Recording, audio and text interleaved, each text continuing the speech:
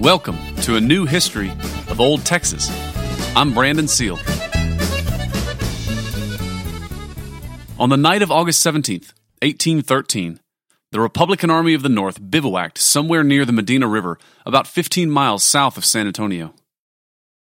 Their scouts had been following the advance of a Spanish royalist army for almost a month now, as it marched toward them to put an end to their self-proclaimed republic, and those scouts had just returned to camp with the news that the enemy was just a few miles away. The Royalist Army not only outnumbered the ragtag Republican Army, it far outstripped it in terms of training and equipment. Its 1,830 men were commanded by an elite educated officer corps, many of them veterans of the previous decade's Napoleonic Wars. 2/3 of the Royalists were mounted, heirs to the high equestrian traditions of the Iberian Peninsula, and armed with lances and quick-firing carbine rifles. The men in this Royalist army in particular had spent the last 3 years crushing Mexico's fledgling independence movement as a unit and had won for themselves a fearsome reputation. Though short on supplies, and in some cases even clothing, they faced the South Texas August sun with a confidence and eagerness that even their one-eyed general could see. That general, Joaquin de Arredondo, was himself a 20-year veteran of military commands throughout the far-flung Spanish Empire.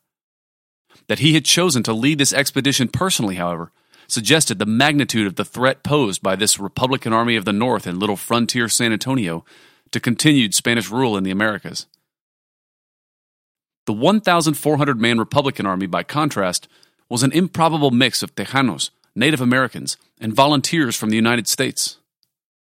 The Tejanos, who constituted a majority of the force, stood out in their short-crowned, wide-brimmed felt cowboy hats, quote, sombreros de fieltro de anchas alas y aplastada copa, end quote, their high-shanked leather boots, and their pommeled saddles. They made quite the impression on these early American immigrants to Texas, as did the painted Apaches and Tonkawas riding alongside them. For many of the Americans, it was the first time they had encountered this sort of frontier style, and you can almost feel their admiration for it through the ages. They also admired the Tejanos' horsemanship. Our image of Anglo-Americans in Texas is strongly tied to the horse and the cowboy, yet we must remember that at this time, Anglo-Americans had not yet learned to, quote, ride like Mexicans, end quote, as historian Stephen Hardin puts it. Americans were still principally woodsmen and accustomed to doing their fighting on foot, and so made up almost the entirety of the infantry in the Republican Army. Tejanos, by contrast, refused to do almost anything on foot, and Spanish observers frequently mocked them for this and their other pretensions to grandeur arising from their silly little ranchos and high-seated saddles, which were, technically, the prerogative of Spanish nobility. Yet despite their motley appearance and numerical disadvantage, the Republican Army of the North was probably the favorite going into the battle. They were fighting on their own soil, and they had not yet lost a contest. In the last 6 months, they had 3 times routed better-trained and better-equipped Royalist armies by employing the hard-charging, quick-strike techniques of mobile warfare that Tejanos had perfected over the previous century in their never-ending battles with the Plains Indians. And now, 100 or so of those Plains Indians lined up alongside 900 Tejanos and 400 or so American volunteers, inspired by the spirit of 1776 to spread their gospel of liberty across the continent. And on the morning of August 18th, 1813, they marched out together, Tejano, Native American, and Anglo-American, shoulder to shoulder, to fight in what remains the largest, bloodiest, and most underappreciated battle in the history of Texas. The outcome of this subsequent Battle of Medina ensured that centralism and statism remained the dominant political impulses in Mexican politics, even as it previewed the fault lines within Mexican society that have so often destabilized it since. The battle permanently severed the loyalties of most Tejanos to dictatorial regimes in the Valley of Mexico, and the aftermath of the battle impoverished Texas, making it the poorest state in the soon-to-come Mexican nation, and sent hundreds of Tejano families fleeing into the United States, where they established important cultural ties that would later mature into a revolutionary brotherhood.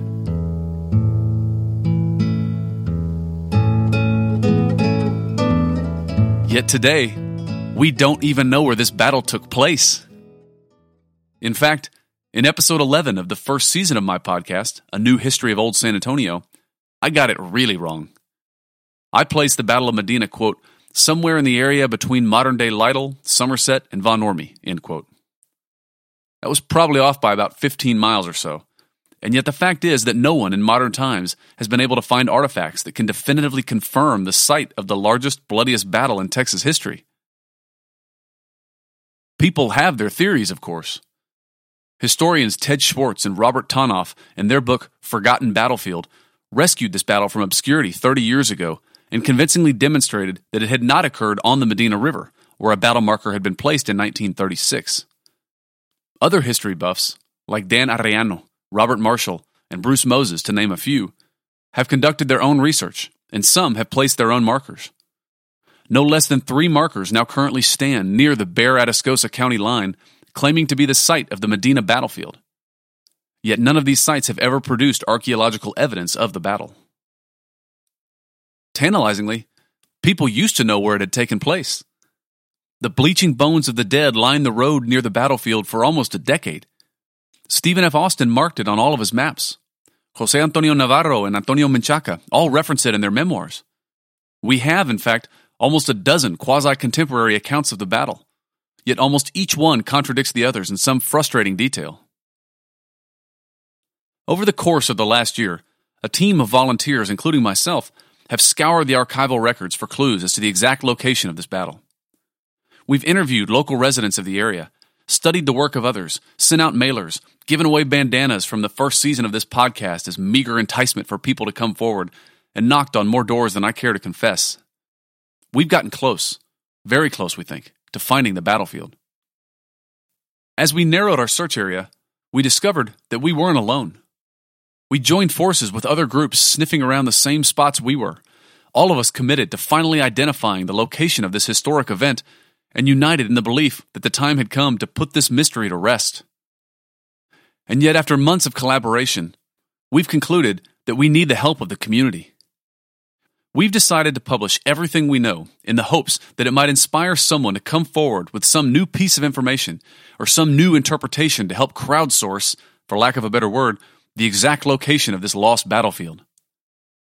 So over the next few months, we'll share what we know about the Battle of Medina, about the First Republic of Texas, and about the search for the battle site itself on the Rivard Report and on this podcast feed. I invite you to check each episode's webpage on the Rivard Report, where we'll be posting maps, photographs, and other supplemental information. And please, comment, leave us reviews. We welcome your ideas and suggestions. The only way that we're going to be able to solve this mystery is with your help. Longtime listeners may note that we've also changed the name of the podcast as well, from A New History of Old San Antonio to A New History of Old Texas, because the topic that we're going to cover this year is bigger than just San Antonio. Frankly, it may even be bigger than Texas. This is one of the most cinematic moments in the history of North America, with Tejanos, Native Americans, and Anglo-Americans standing side by side against the forces of oppression and offering their lives for the dream of liberty.